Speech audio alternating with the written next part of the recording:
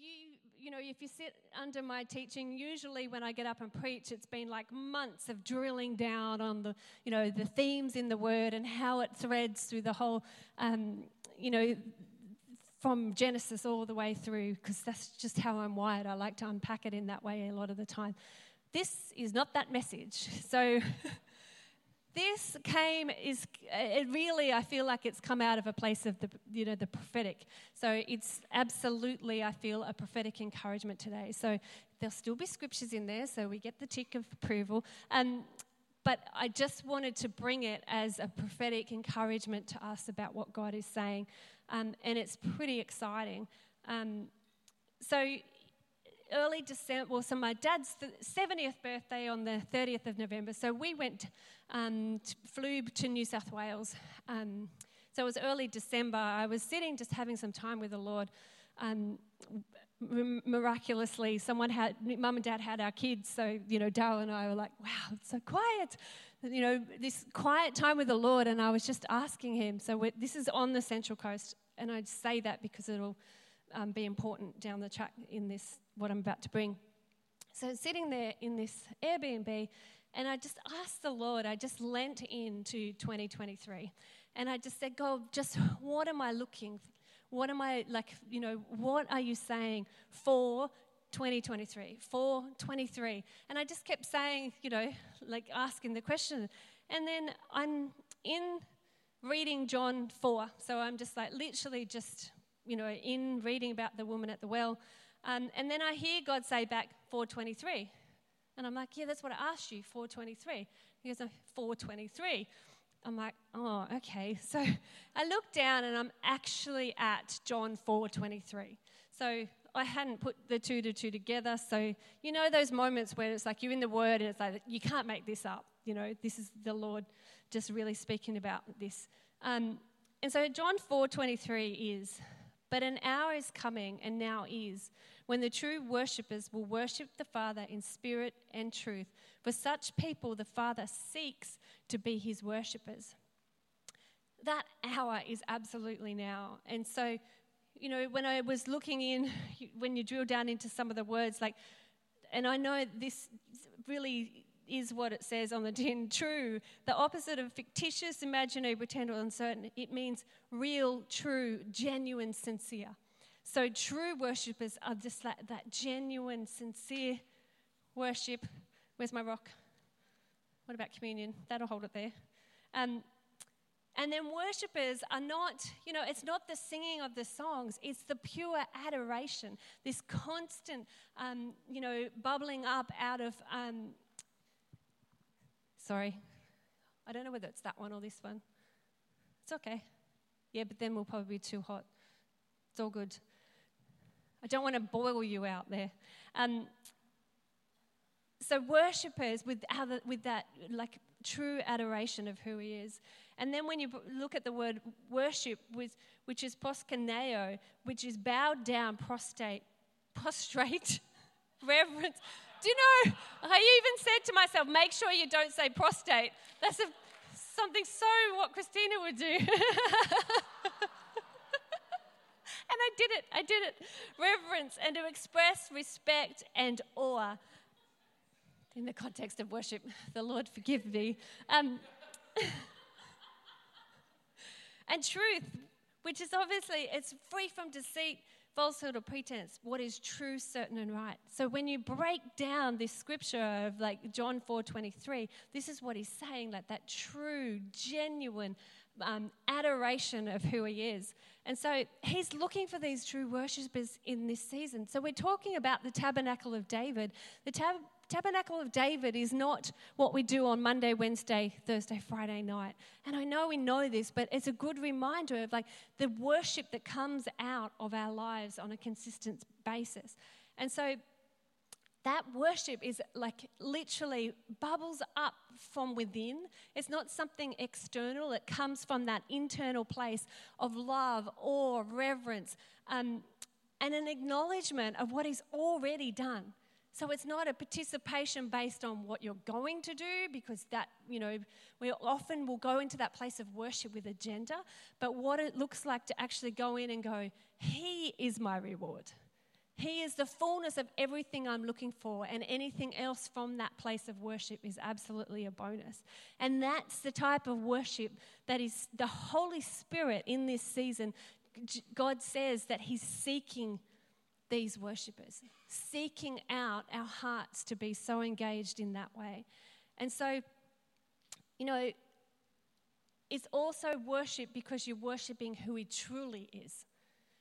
Not an idea of who he is, but it's not birthed out of feelings. Sometimes we have this perception that worship's birthed out of how I feel, and it gets conjured up from within. And the reality is that when you engage truth, that lights up from the inside out, and the expression and the feelings follow, not the other way around. And so, I've heard, I've been in ministry for, 23 years now, showing my age. And, I have heard a lot along the way of I don't feel like worshiping, or God is distant. And when you engage genuine truth about God and the reality of him in our world, you cannot help but worship. So I want to say this: if that doesn't come because you don't feel like it, then I challenge for you to go, what lies am I believing about you? Because the reality is, that's not truth if your feelings don't want to participate in worshiping him.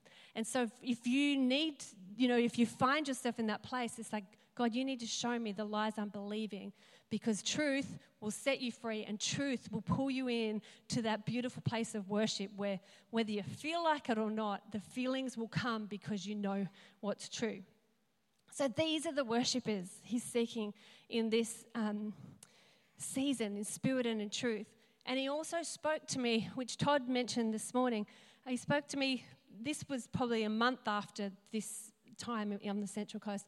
He also made mention to me of just the importance of thankfulness, that thankfulness was actually an unlocking thing for outpouring within our own hearts and our own lives, and an expectation. Because if you stay in a place of thankfulness, if you're able to thank him daily for the things that he's already done for you, then it actually keeps a free space for the Lord to keep pouring in more and more. And it's also a thankfulness for what you know he's going to do. And those things keep our heart in that place of purity, and keeps us from, getting bitter and small and grumbling and all of those things that, kept the Israelites out of the promised land, because that place of thankfulness is actually what allows for the outpouring within our own lives. So he speaks to me about the worshiping in spirit and truth, and he's talking about you and I, and pulling and seeking to engage with our hearts in that way. But the emphasis on this scripture was the Father seeks to be his worshippers. So in this season, when it talks about seek, it's searching, demanding, looking, desiring, and seeking after our heart. That's the intent that the Father is going after his worshippers in this season, which is his pursuit of your heart right now is the most intense that I've ever felt in my life.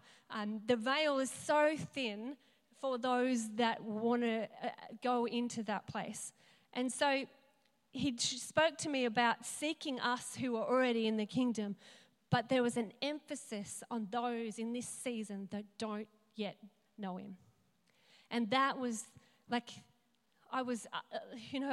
in the last couple of months, there's been so many times where I've just been so undone by what he's saying.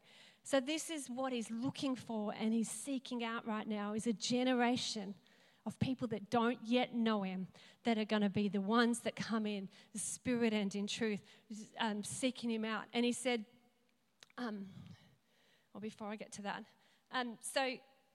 So he speaks to me this on the Central Coast, and I'm undone, just going, wow, God, I can feel that you are just in pursuit of these ones that will worship in spirit and in truth. And then he takes me to John 4:35, and it says, behold, I say to you, lift up your eyes and look at the fields, that they are white for harvest.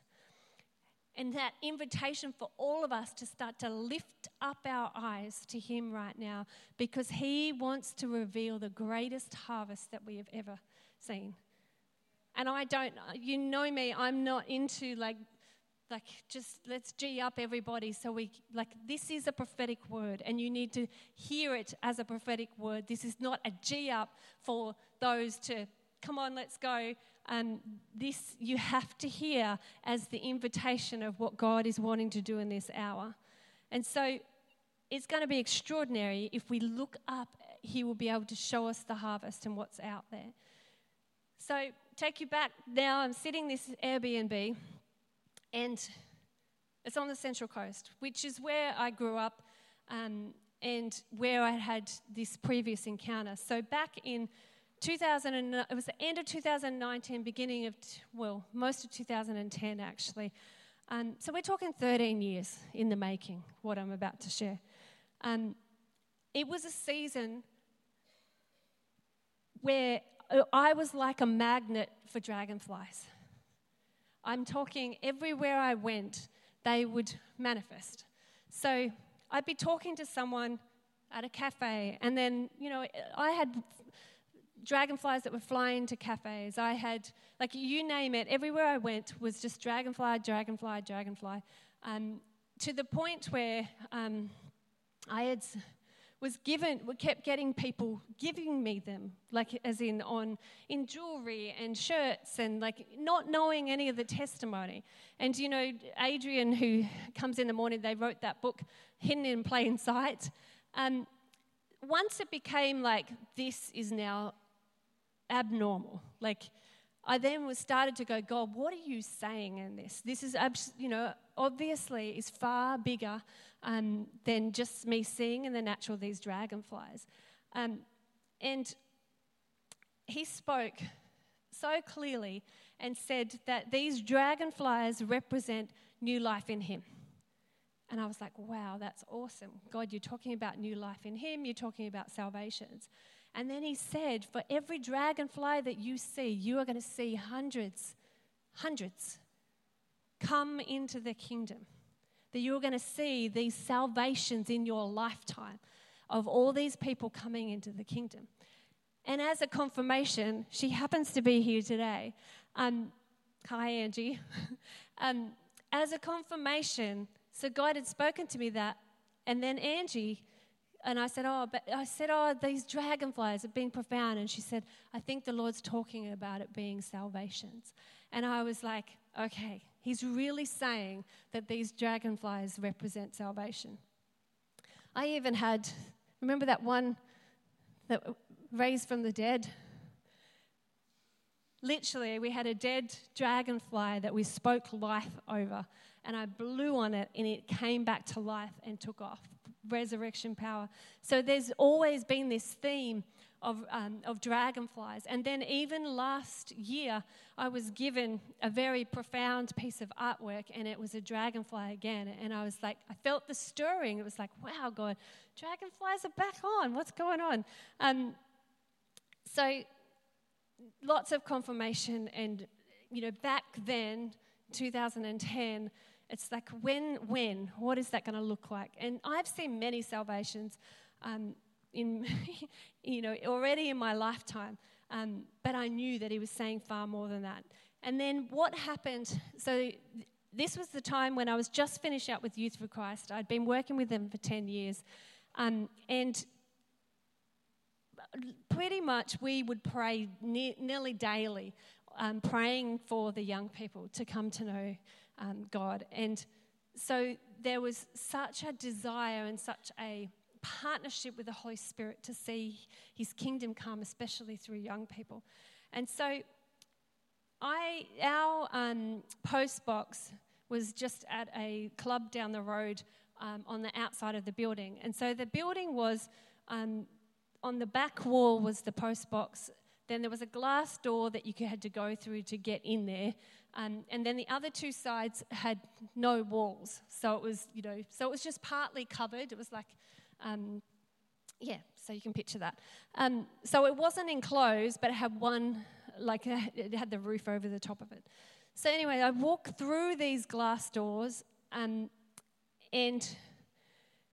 I'm not even exaggerating. I go in through those doors, and sitting on the top of the roof were hundreds of dragonflies. So much so that I literally walked through those doors and I fell to my feet, fell to my knees and buckled under the weight of the glory that was underneath that. It was like a canopy of glory with all these dragonflies. Now, I don't know where they come from. Like, I'm talking, this is Mingara Club up on the Central Coast. I'm like, where did these dragonflies come from? And now I'm like bursting into tears, kneeling down outside my post box, crying with tears of joy and awe and excitement about what God was saying. Because now it's like that is a manifestation in the natural of how much He wants to proclaim to us that this is my heart's desire, to seek true worshippers, to seek out those that don't yet know Him. We know Him, but there's people in this, across this state and across this nation that don't have any understanding of Him. And so I remember being so overwhelmed at the significance, obviously, of these dragonflies. And here I was back in New South Wales in December, and the Lord again speaks to me about these dragonflies. And He says about this season of the dragonflies. And I remember just going, wow, okay, we're about to come into something so significant that you're talking again about the dragonflies. That you're saying, John 4:23, you are seeking those worshippers. And now I bring you into what you guys would have experienced, that a week after I get back, South Australia is absolutely swarming.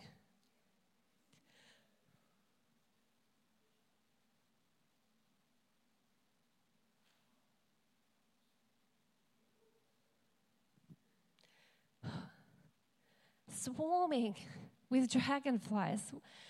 So this isn't a word for me. This is a word for us in this state.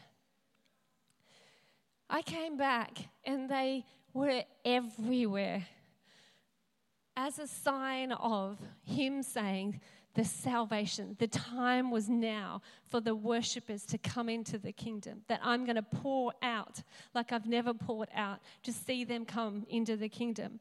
And so when I literally was seeing them, we're back onto a reserve. So I'm talking our house swarmed with them. They were everywhere. And I know that was across the state. It wasn't just common to our backyard. But even, since December, we've had them in the backyard every day since. And even as I was prepping this message, they were there manifesting in the natural as confirmation again of just what He's saying about this word. And when I started to research, why, God, why are they swarming? What has happened? I've never seen anything like this in my entire life. What has happened? And so when I started to research, all of the articles were saying that it's the perfect conditions. And so perfect conditions for dragonflies, for mating and prospering, because the flooding. Because there was abundance of water, everything that they needed, good temperatures and the great food supply. And do you know that the dragonfly's life cycle is aquatic?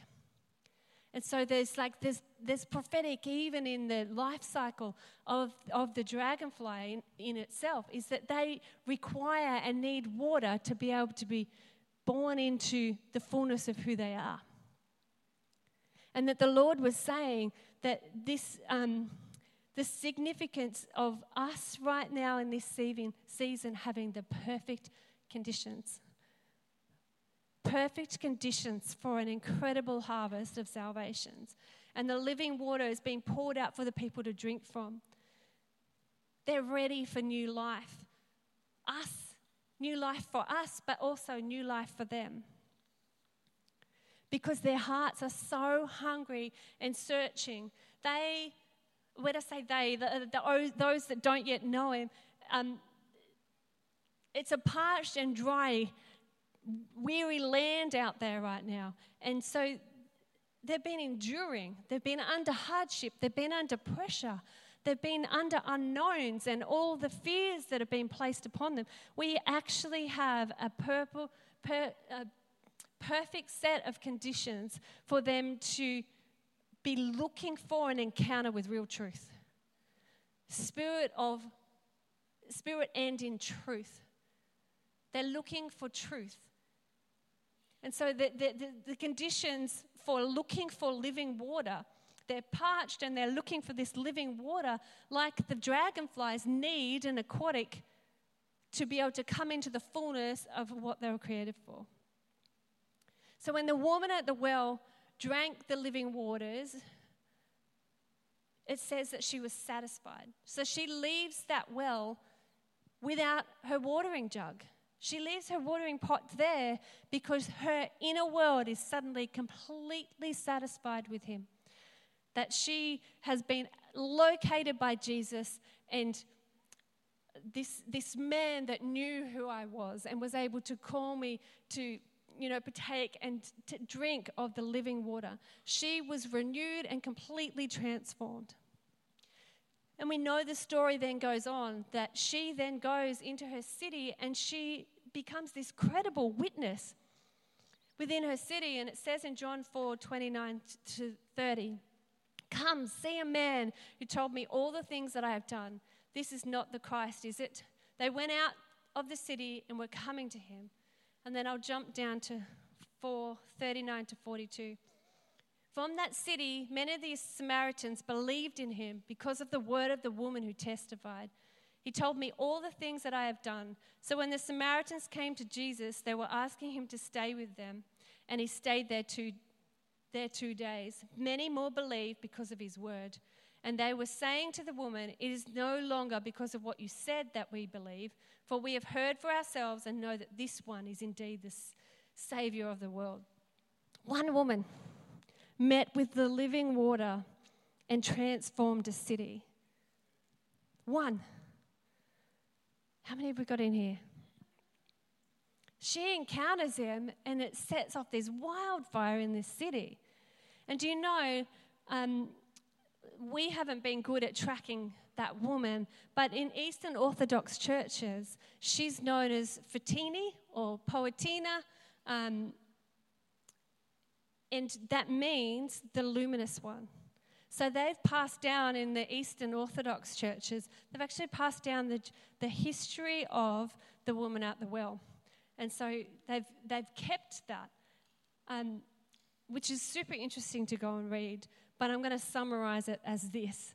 So she gets saved, her city gets transformed, and then they say then that she ends up getting baptized by the disciples, and they were the ones that gave her the name Fotini, which means luminous one.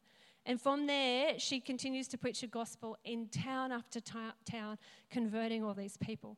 And then she gets called to Rome, and her calling is to go and confront Emperor Nero, that evil emperor.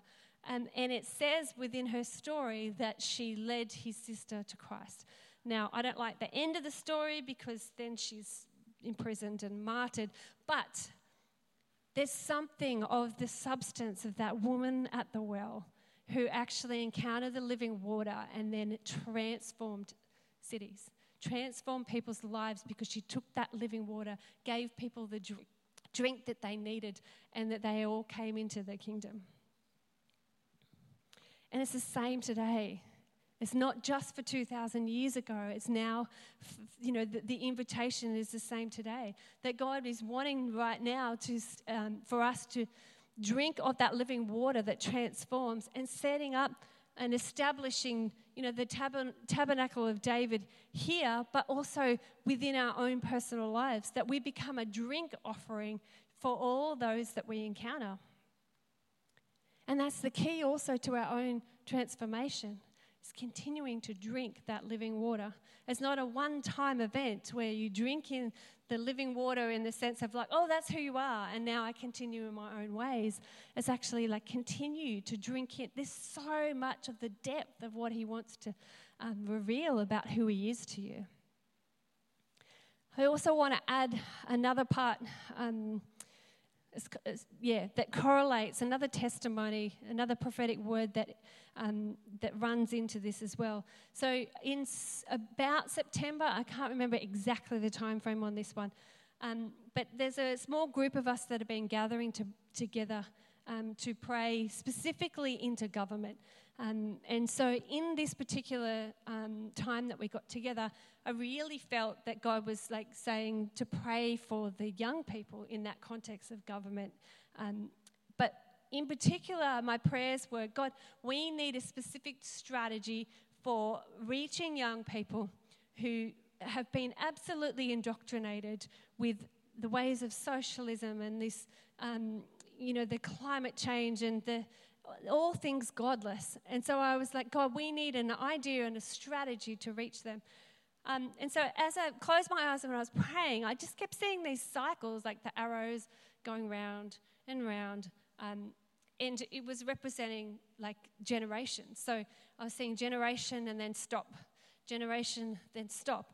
And I felt like the Lord was saying, he was revealing that some of what's happened over the generations is, who's the one before the boomers? Who's the builders? The builders, then the boomers. But, that generation, and then the boomers came, and then X, and then Y, and then, Z, and that we have a tendency to get to one generation and then reject the ideas of the previous generation. Oh, I'm never going to do that. I'm never going to do this.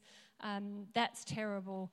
So that like it cycles around so much that not so much Gen X towards the boomers, but Gen Y towards the boomers was okay boomer, which was a sarcastic, okay boomer, you are clueless, you have no idea about the world. So he was showing me this cycle about the generations and saying there has to be like a transformation of hearts of the fathers towards the sons and the sons towards the fathers, that there has to be something where he interjects into that constant cycle so that he can build something that's far bigger than just one generation.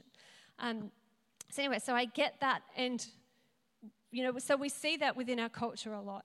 And, sometimes the rejection of ideas is probably a good thing, but a lot of the times it isn't good to be rejecting some of the ideas of the past generation. So I'm praying, thinking, well, how do we teach them these new ideas? How do you, come into that system so that they can no longer be captured by the left woke ideologies and all the rest of it, and give them a real narrative to believe in? And as I'm like praying that and just asking God the questions, I kept hearing 1721. And I'm like, 1721? And he's like, but he was showing me as an age bracket. And so I was like, 1721. Okay, you're talking about an age bracket. And then I hear him say Acts 1721. So then I turn there, and this isn't a scripture I knew.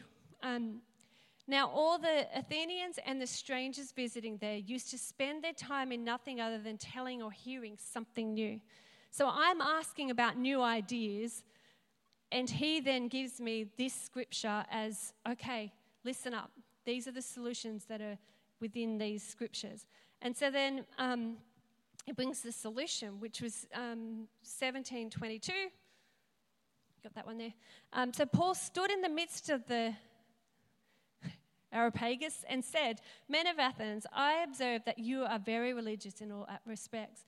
For while I was passing through and examining the objects of your worship, I also found on an altar with this inscription, 'To an unknown God. Therefore, what you worship in ignorance, this I proclaim to you.'" I won't go through all those scriptures, Marissa. I'll jump to 28. So basically, this I will proclaim to you is like the message of Jesus. But I will start from here. For in him we live and move and exist, as even some of your own poets have said. For we also are his children. Being then the children of God, we ought not to think that the divine nature is like gold or silver or stone, an image formed by the art and thought of man. Now this was the significant part too. Therefore, having overlooked the times of ignorance, God is now declaring to men that all people everywhere should repent, because he has fixed a day in which he will judge the world in righteousness through a man whom he appointed, having furnished proof to all men by raising him from the dead. Now when they heard of the resurrection of the dead, some began to sneer, so we're going to see mockers, but others said, we shall hear you again concerning this. So Paul went out of their midst, but some men joined him and believed. So he was giving me the solution to my question, which was like, what new ideas? And he was saying, like, just like Paul recognized the opportunity to preach a new message, they were searching for radical new ideas. They were like listening and attuning their ears for the new thing, the new strategies. And Paul recognized that this is opportunity. And so God had answered my question in these scriptures, not knowing the scriptures in advance. And he said, this generation are worshiping and serving an unknown God. And when he meant unknown God, we sometimes think of carved images or whatever it might be. But what he was saying is their God is climate. Their God is socialism. Their God is all these woke agendas because they're taking the moral higher ground from their perspective, and they have put that as their God. They've put those ideologies above him being, put where he's supposed to be. So this generation particularly, that age bracket, 17-21, but when I say that generation, I mean the generation also living across the earth. So no one's excluded in this, but he was honing in on the generation that I was asking a very specific question about. And so he was saying about that generation, they're radicals. We've seen it. They're radically, lied to, and they're radically following after unknown gods, but they are radicals. And when God is able to get a hold of the hearts of the radicals, what God was saying in this was that they're ready to believe in something, and they believe they've picked up something to run with and stand for and be radicalized over. What does it look like for us to be like Paul, to recognize in this season that they are looking for the word of the Lord to come into their world and break in and say the most radical message and idea you will ever know in your lifetime is Jesus Christ? That they are looking for this. They don't know it yet, but this is what they're searching out. And they're actually poised to be a generation that will be so radical for the things of the kingdom. Look out.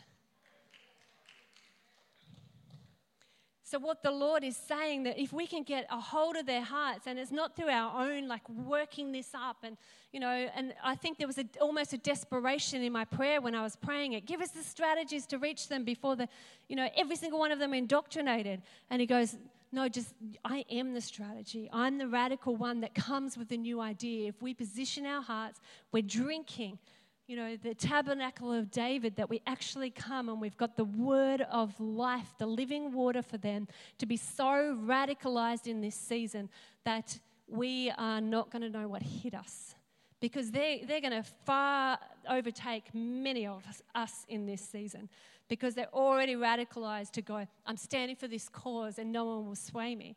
Only they've got a cause that actually has no life to it. Imagine giving them the living water that is going to transform their lives. Like Fotini had that transformation. Imagine God getting a hold of just a few that transforms an entire uni. So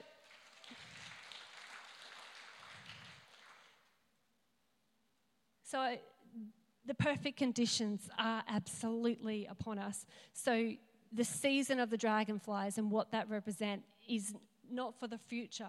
It's now. I totally believe that even though it was 13 years ago that he spoke this word, that I feel like the manifestation, the swarming, the special conditions were now. And so the other thing that, so there's so many confirmations, so bear with me. I hope I don't lose any of you. But last week I had two separate people sent me something that was just a highlight of what God was doing. I had someone send me the link to say in Parliament, in Parliament on Thursday, they had all these hand-picked year 10 to year 12 high school kids going into Parliament to actually, I haven't watched it yet, but I strongly encourage you, if you can get into, I don't know, I think it's through the Advertiser actually, they've got the link there. But anyway, they were showing that live for you to view because they were getting up in Parliament and actually sharing what they believed was the way that the South Australia should go. So there's going to be some good things out of there, but also we know that they are not being fathered well, so they're not going to come with the solutions of the kingdom. They're coming with ideas and ideologies that aren't going to shape well. And then on the same week, Marissa sent me the Global Shapers in South Australia as well, which is basically an offshoot of WEF. And so you can imagine some of what come out of those Global Shapers. And now they're speaking into how they want to form how the state moves forward. And we've got generations before them, so the older generations going, give us the solutions, because clearly this world's looking pretty terrible. But that's not rooted in wisdom.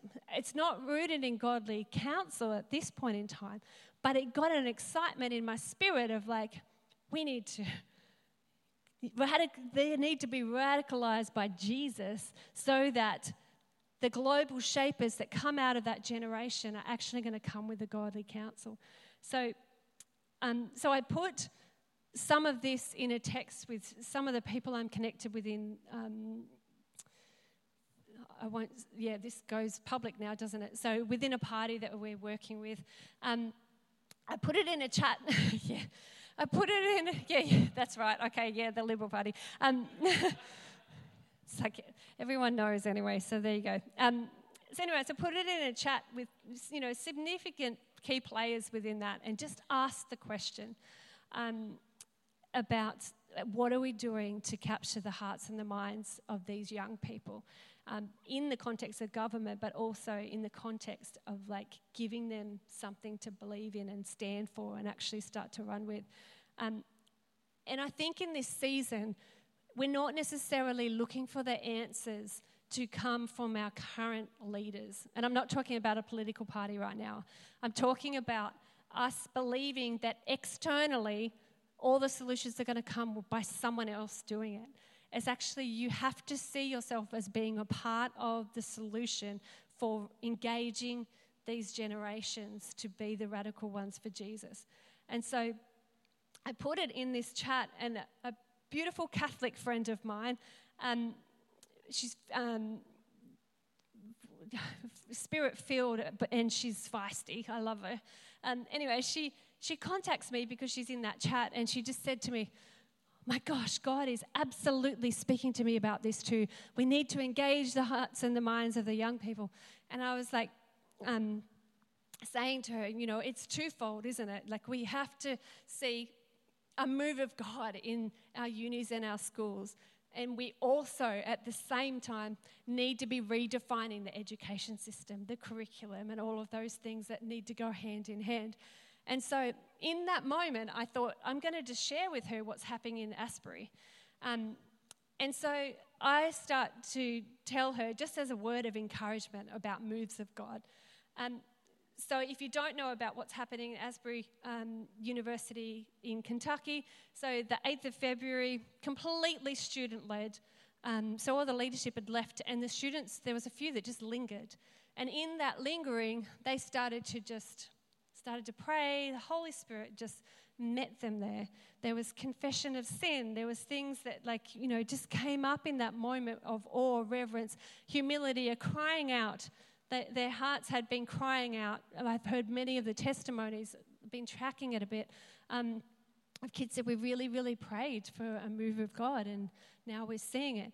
And so from that time, they've been meeting 24/7. So this worship, praise, prayer, deliverance, healing, constant 24/7 worship happening, impromptu. As Todd said this morning, no celebrity-led. It's actually no name, no faces. It's a move of God, a profound move of God in the 17 to 21 age bracket. And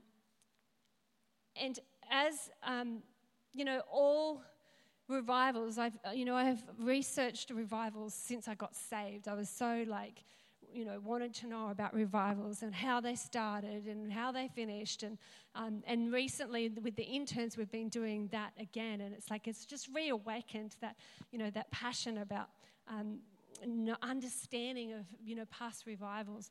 And this one is equally marked with that holy reverence. There's just an awe about what they're experienced there, and that people's hearts are being awakened to the love, joy, peace, all the fruits of the Spirit. And now thousands from around the world are going to Asbury, traveling from, for the ends of the earth to go and partake and see what's happening there, which is quite profound. Now, I was going to show, Todd does this all the time, doesn't he, Christina? So I was going to show the Tucker Carlson clip, but I won't show it because Todd showed it in the morning, so a lot of you already saw that. So if you do want to watch it, just watch it back on our Facebook page because they did play it this morning. It's making the news. Fox News has picked it up. All across America has picked it up. So we're seeing something that's significant. But another thing that, yes, it's very exciting. And a profound marking that I keep feeling is purity. There's something really pure about what's happening over there. But I was tracking, so Daryl and I watched one of the testimonies on it the other day, is that Lee University, I think, was in Tennessee. So it's now spreading. So it's spreading across, the states, and other universities are seeing outbreaks. So this is not now confined to Asbury. This is a generation of young people that are now crying out across the universities, across the states, and they're crying out for a move of God. And so this guy who's the pastor at Lee University just said it's now breaking out in our university. We've got kids, same, similar story. It's not going to look exactly the same because, it's not going to have the same DNA. But what I found super interesting was that Asbury in 1970 had a revival of sorts where 144 hours of praise and worship 24/7 happened in 1970. So fast forward to now, and obviously, outpouring again. Lee University, 1970, just weeks after Asbury, had exactly the same thing happen. So I can feel that. He is opening up these wells of revival. He is opening up the places where it's been stocked up, and he's I don't have full confirmation on what's happening, but Darryl even mentions a church I know on the Central Coast that's starting to see outpouring up there in the hearts of the young people. And I won't say the name because I want to confirm the details of that before I say anything. But I do say this, that in about the year 2000, this same church had an outpouring within the young people. Because I remember being on, it was probably a little bit earlier than that, but it was just after, because I got saved in 1998, and I remember in the year 2000 hearing about this church with the young people, just, signs, wonders, gold dust, and so interesting that these wells that have had a revival or outpouring or something of significance of the Lord moving in the past. He's unstopping all those wells. And so this season, guys, is so exciting. And so I go back to talking to this person on the phone. And so I start to share about Asbury. And the presence of the Lord in the car was so thick that I actually broke into tears mid-conversation with my friend on the phone. And she just said, "Oh my goodness, Belinda, I've got goosebumps from head to toe.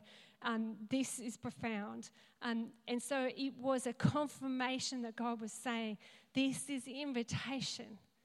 This manifestation of his presence was so thick in my car that I physically couldn't talk anymore and just burst into tears, because the awe in the car, and then the knowing you are doing something profound. You are pulling us into something, an invitation where we're going to see so many lives.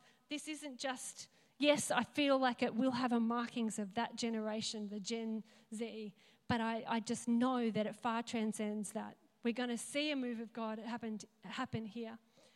And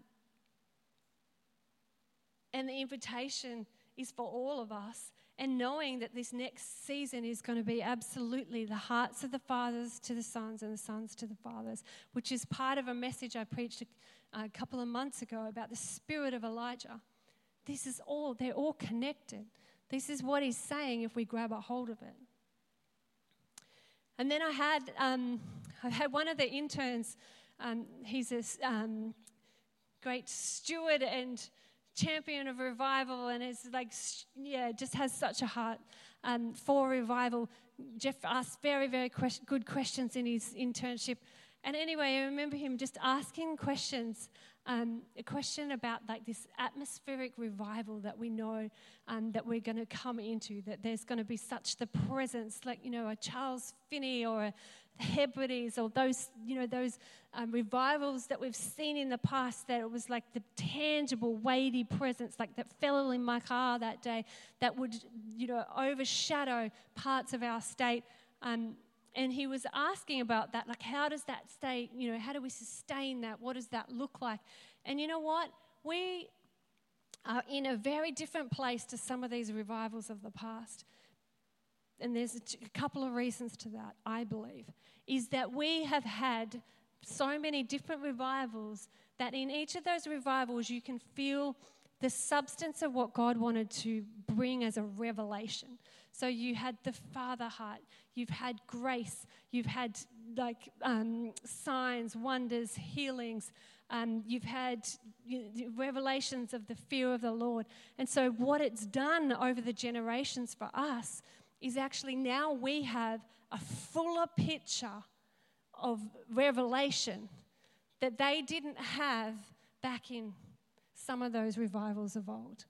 And so you study revival history, and we have the honor to be born into such a time that there's been so many revelations along the way of parts of his nature and character being added unto the body, the prophetic, the gift of tongues, things that we take for granted, the apostolic.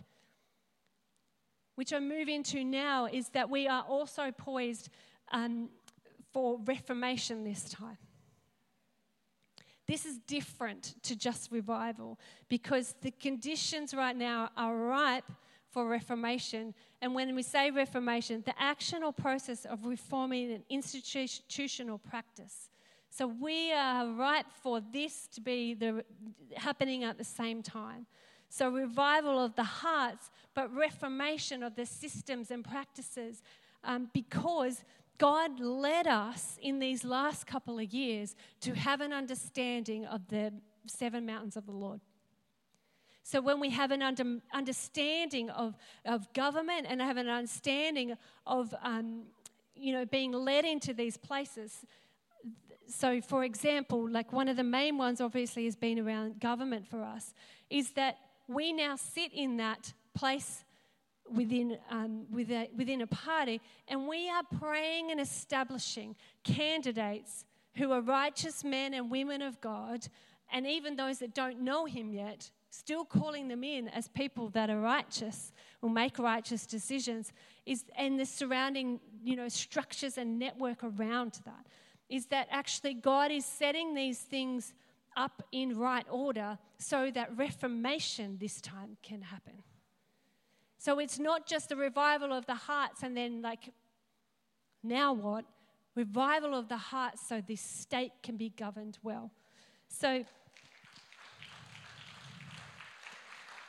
because I said to, there's probably a lot of people who have heard me say this, it's all well and good for us to have all the candidates ready to go to be elected in this next election or the one after that.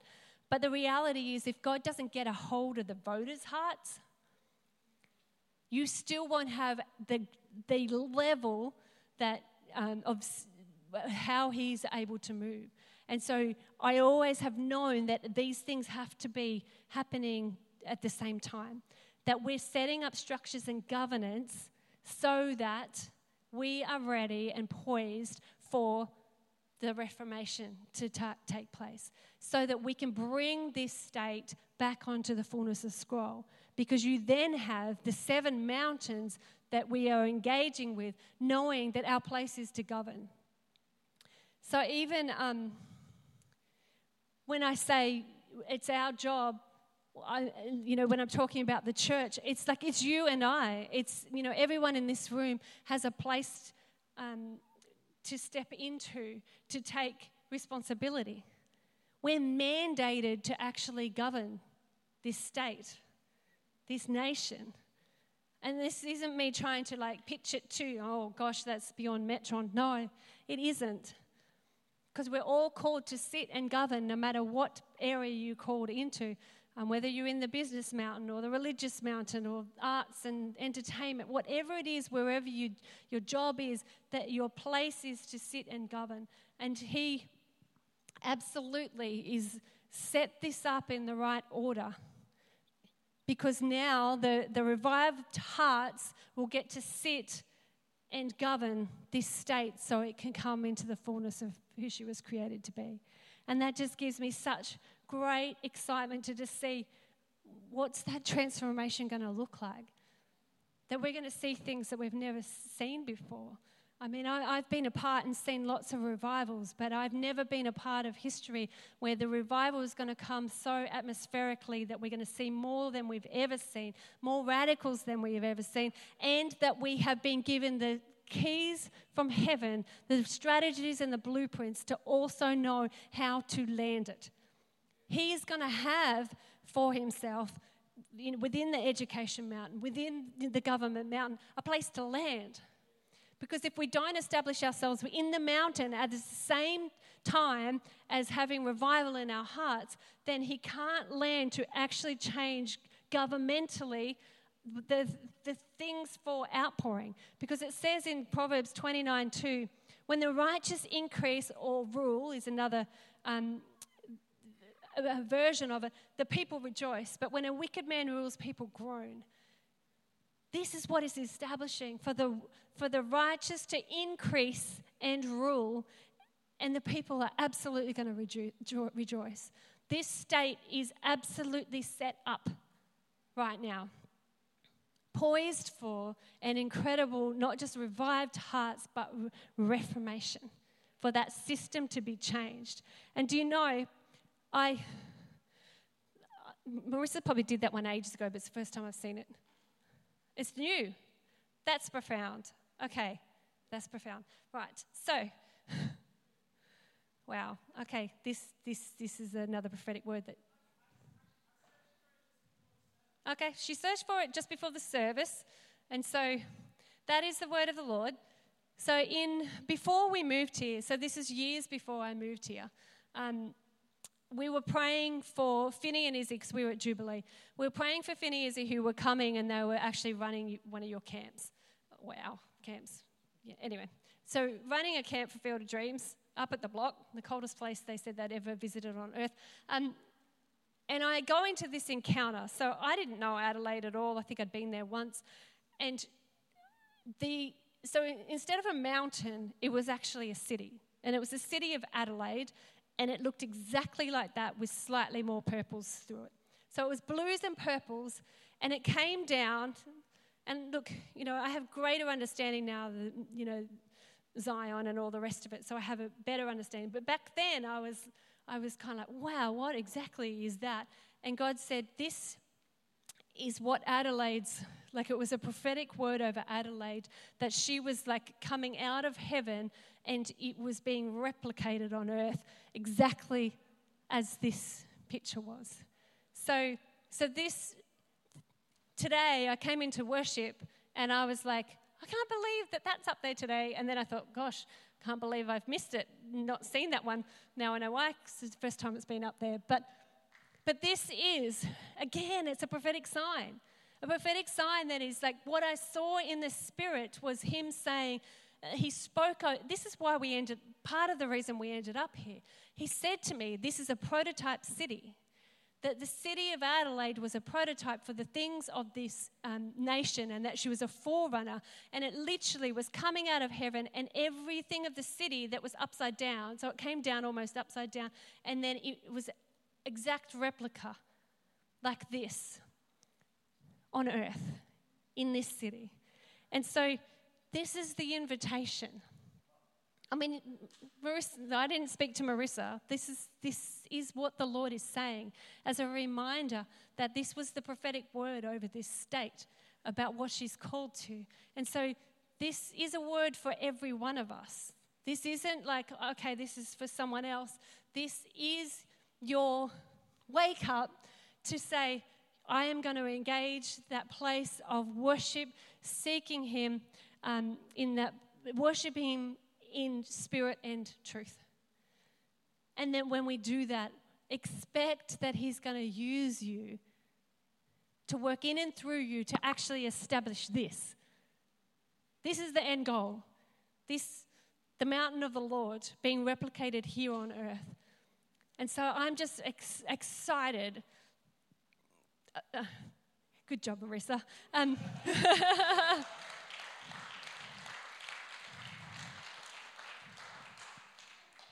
It's the perfect conditions. So every time you look around and the pressure and, the bad news reports and all the things that are just so twisted and Leviathan and all the rest of it, equally rejoice, that place of thankfulness of what he's done in and through you, what he's about to do in and through you, but just thankfulness of just who he is. I mean, you can't make this up. Like this is a prophetic word that we have to pick up and take up and go, this is ours. It's for everyone in this room to go, I'm going to engage this. And not by striving. This is going to be something that is truly atmospheric. I absolutely believe that. You can't make this stuff up. Like we're going to Hebrides this year. And just, that's what we've known for a long, long time. Like some of the things that poured out there and just people getting saved on the street, like expect it. It's not for down the track, but it will be for down the track if we don't engage it as you being part of the solution to bringing that. The more you drink the living water, the more you represent the living water. The more you're able to give of the living water. The more you're able to find the blueprints and solutions that he's looking for a place to land, for reformation to come. So that concludes, as Asher slams the door. Asher's just basically said, the end. So if you want to, I don't know whether you've got communion there. Yep, communion.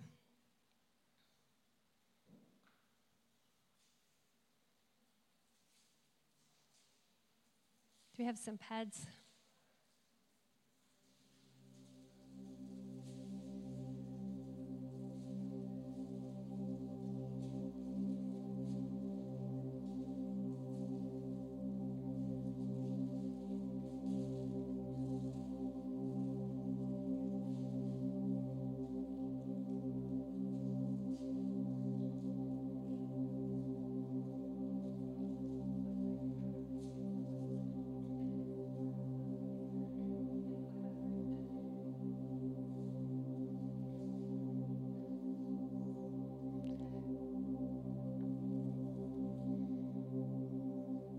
Father, I just pray as we take this communion today, would you help us to know how to worship in spirit and in truth?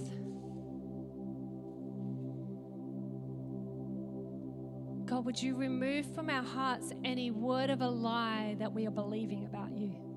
Would you bring to mind the things that don't speak a good report of who you are?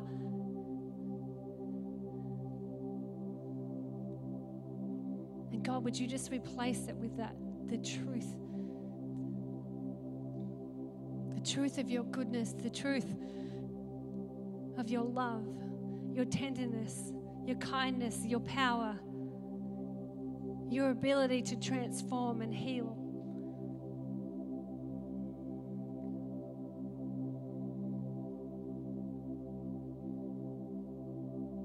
And God, as we take communion, we also just ask that you would show us out of that place of worship of who you are, of how you want us to represent you in this next season. God, we've cried out for more, and we cry out again for a move like no other.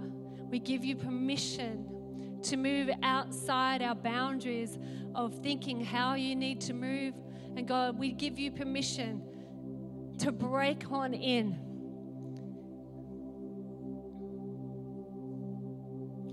For the sake of your kingdom coming here in this state, God.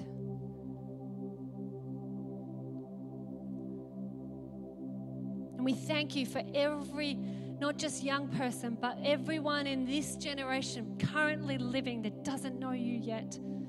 God, we call them in to drink from the living water.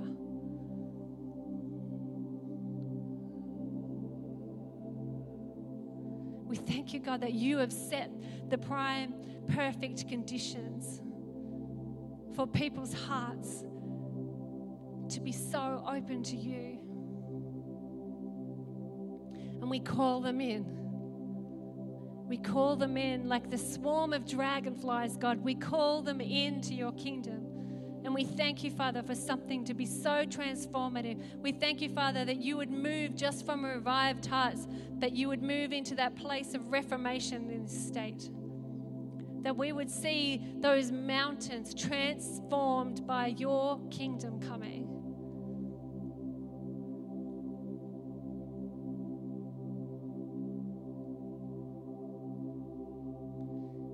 So as you take the communion and just offer up that place of thanks that opens up your heart to worship him in spirit and truth. So take your communion.